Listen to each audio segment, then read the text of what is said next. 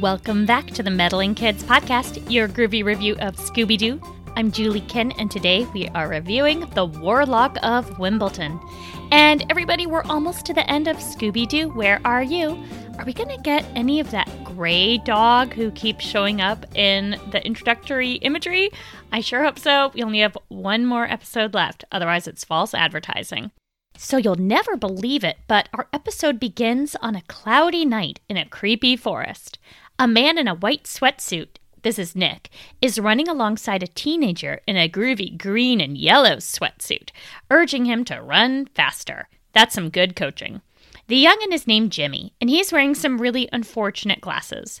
They both have British accents, and the older man wants Jimmy to work on his stamina. Jimmy assures him that winning at Wimbledon is his dream, so nothing would prevent him from running fast through a forest at night. These dudes pass by some ancient-looking stones that are sort of a Stonehenge knockoff. I'm hoping this takes an Outlander turn, but instead Jimmy finds a weird red and white scepter laying on what I can only presume was a site of ancient human sacrifice. Jimmy picks up the scepter, and the top part looks like a red helmet. The eyes of the helmet start glowing, and steam comes out of the mouth. Jimmy freaks out and tosses it like a javelin at another ancient stone.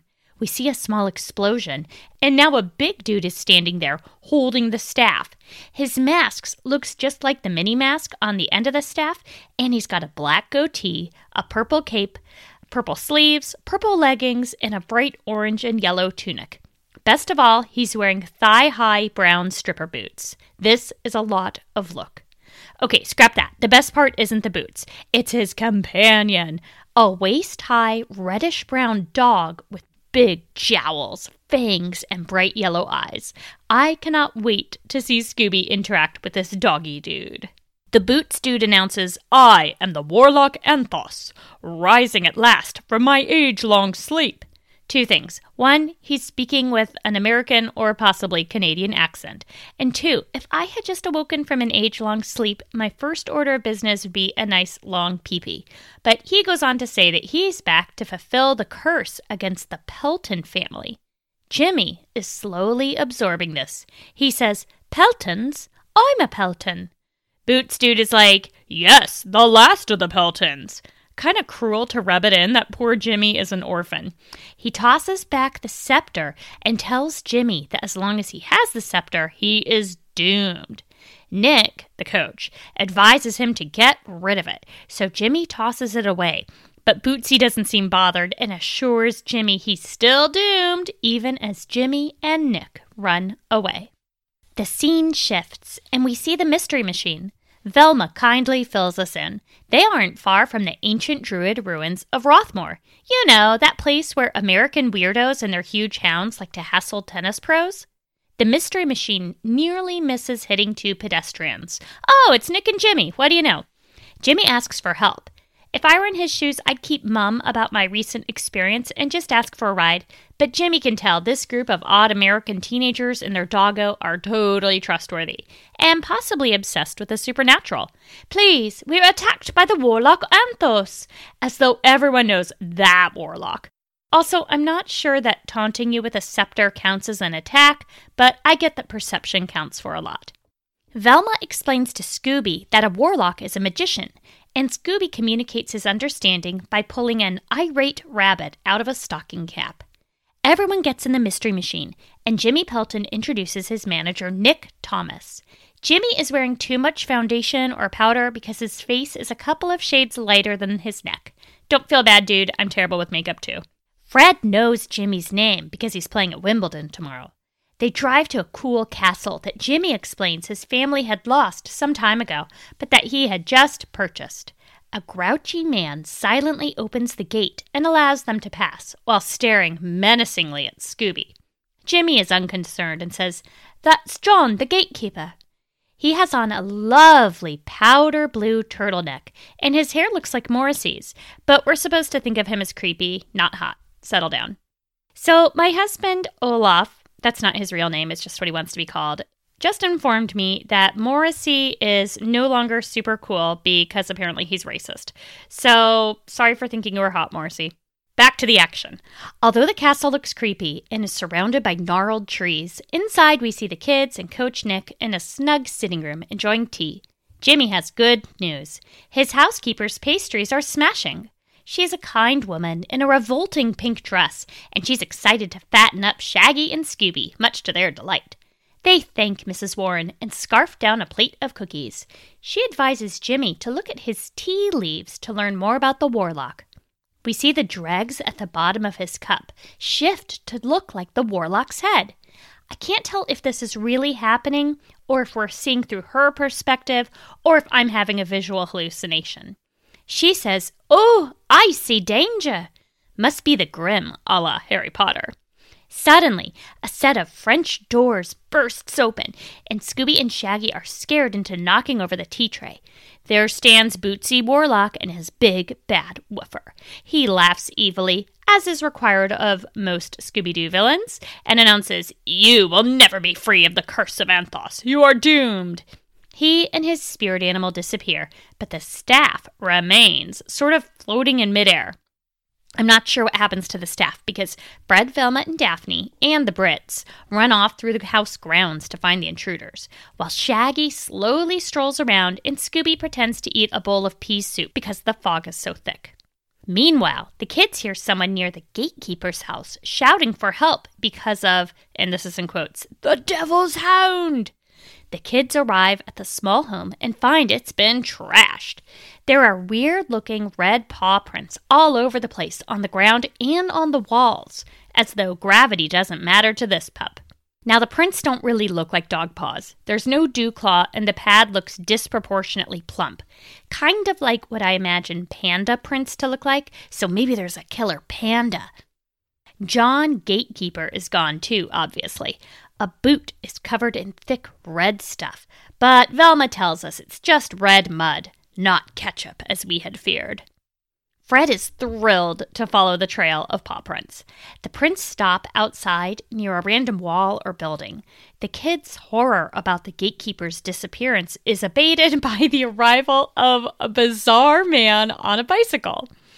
Now, remember, this is supposed to be like in the middle of the night, okay?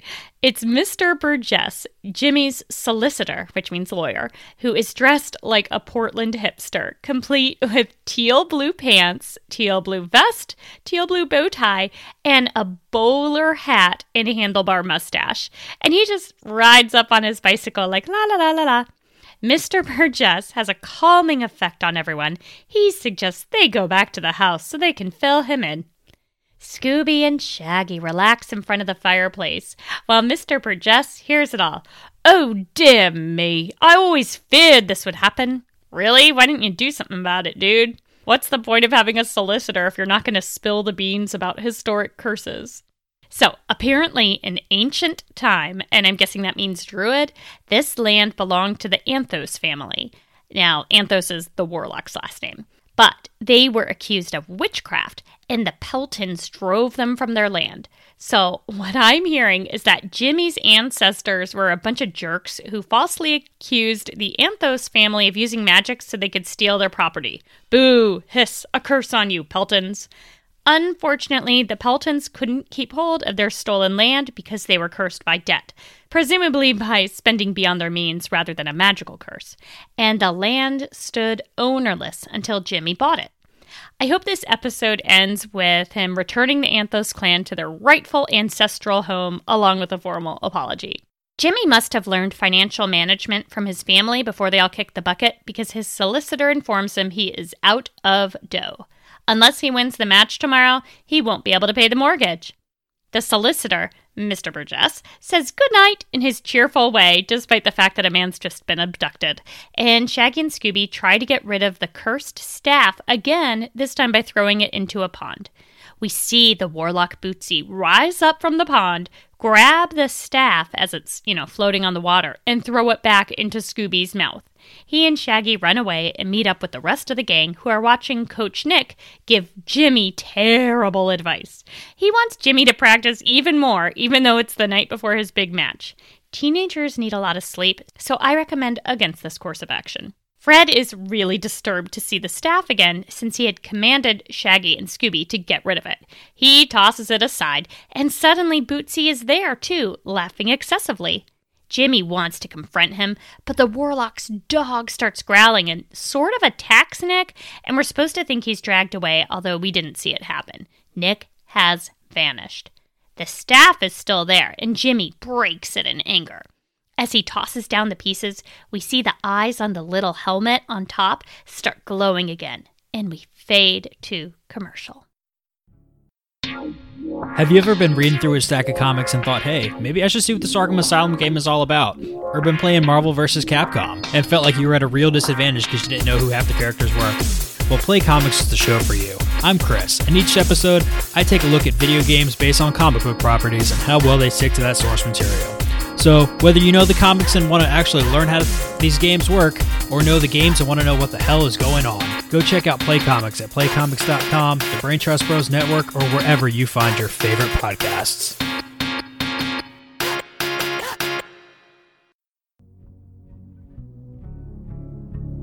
Hi, I'm Tyler. And I'm Brian. And we're starting a new music-focused podcast called The Discographers. For our first 10-part series, we'll focus on Trent Reznor and his band 9 Inch Nails. We will explore the personal story of his career and look at his music on a technical level. Check us out on Twitter at DiscographerPod for details.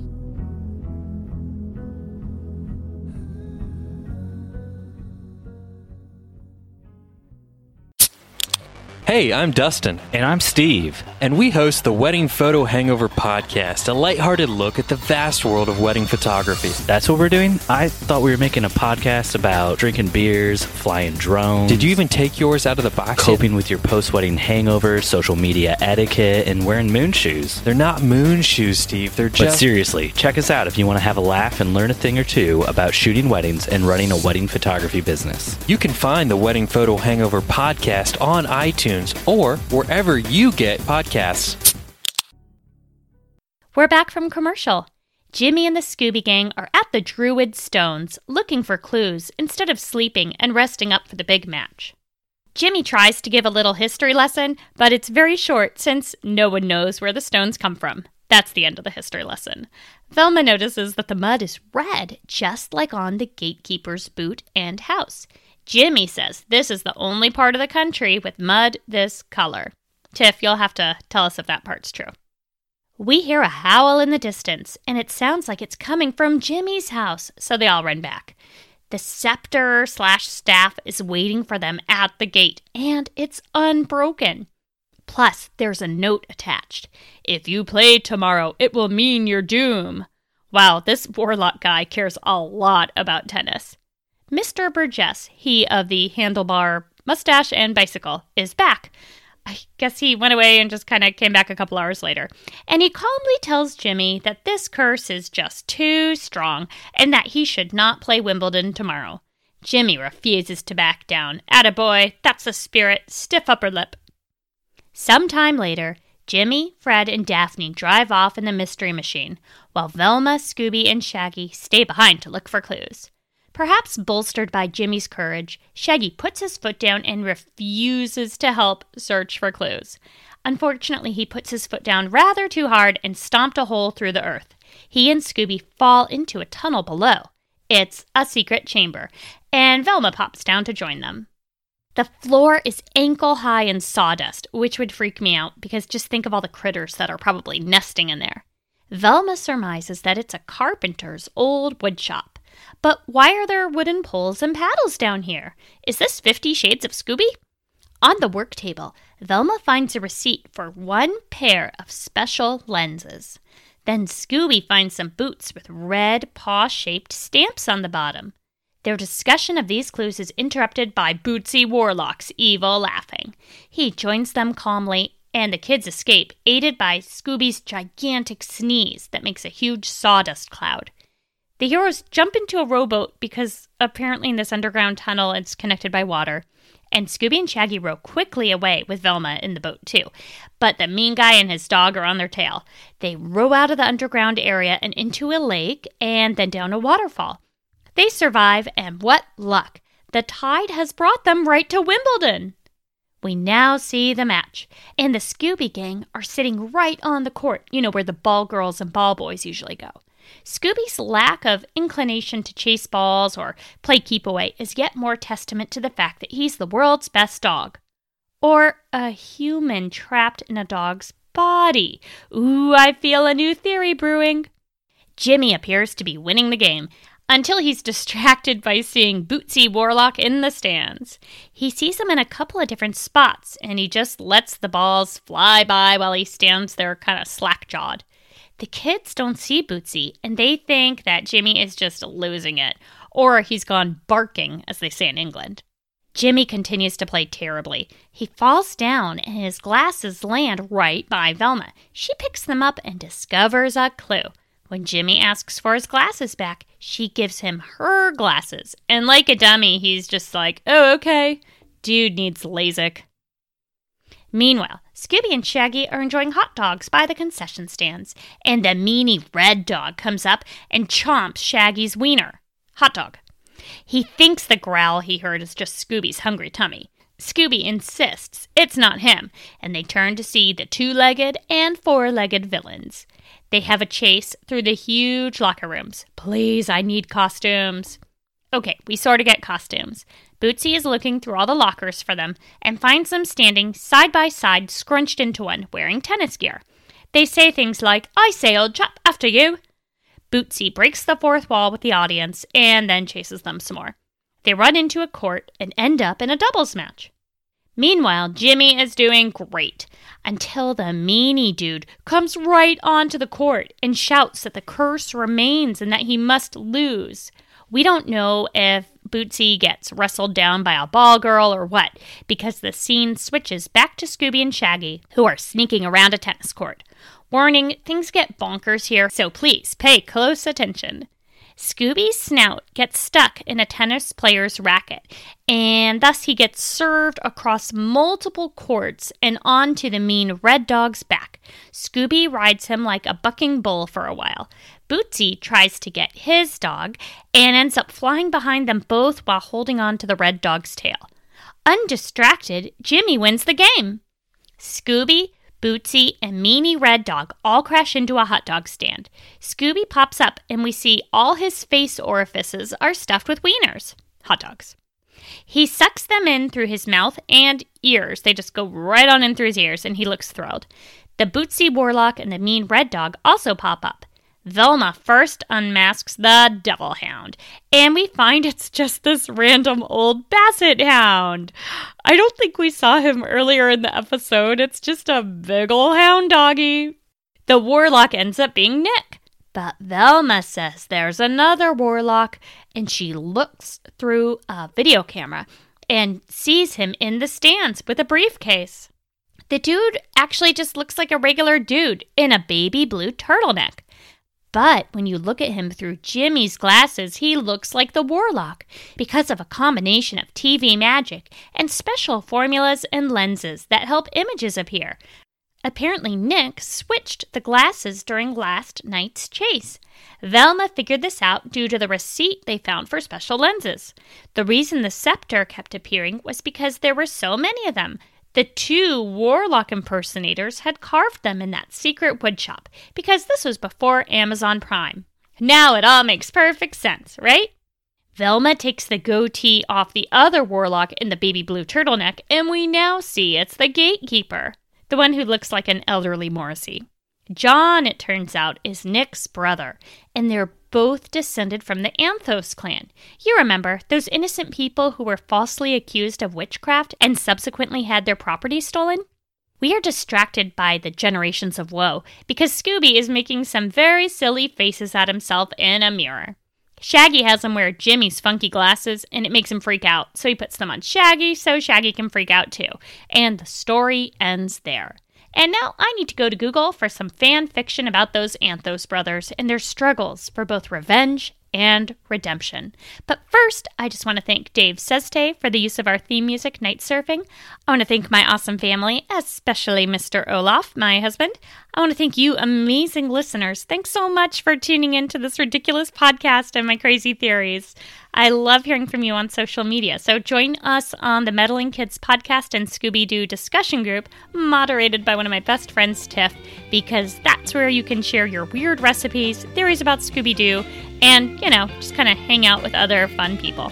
Oh, and thanks for rating and subscribing on iTunes or wherever you get podcasts. And remember, next time you're picking out a devil hound at the animal shelter, you would have gotten away with it if it weren't for us meddling kids.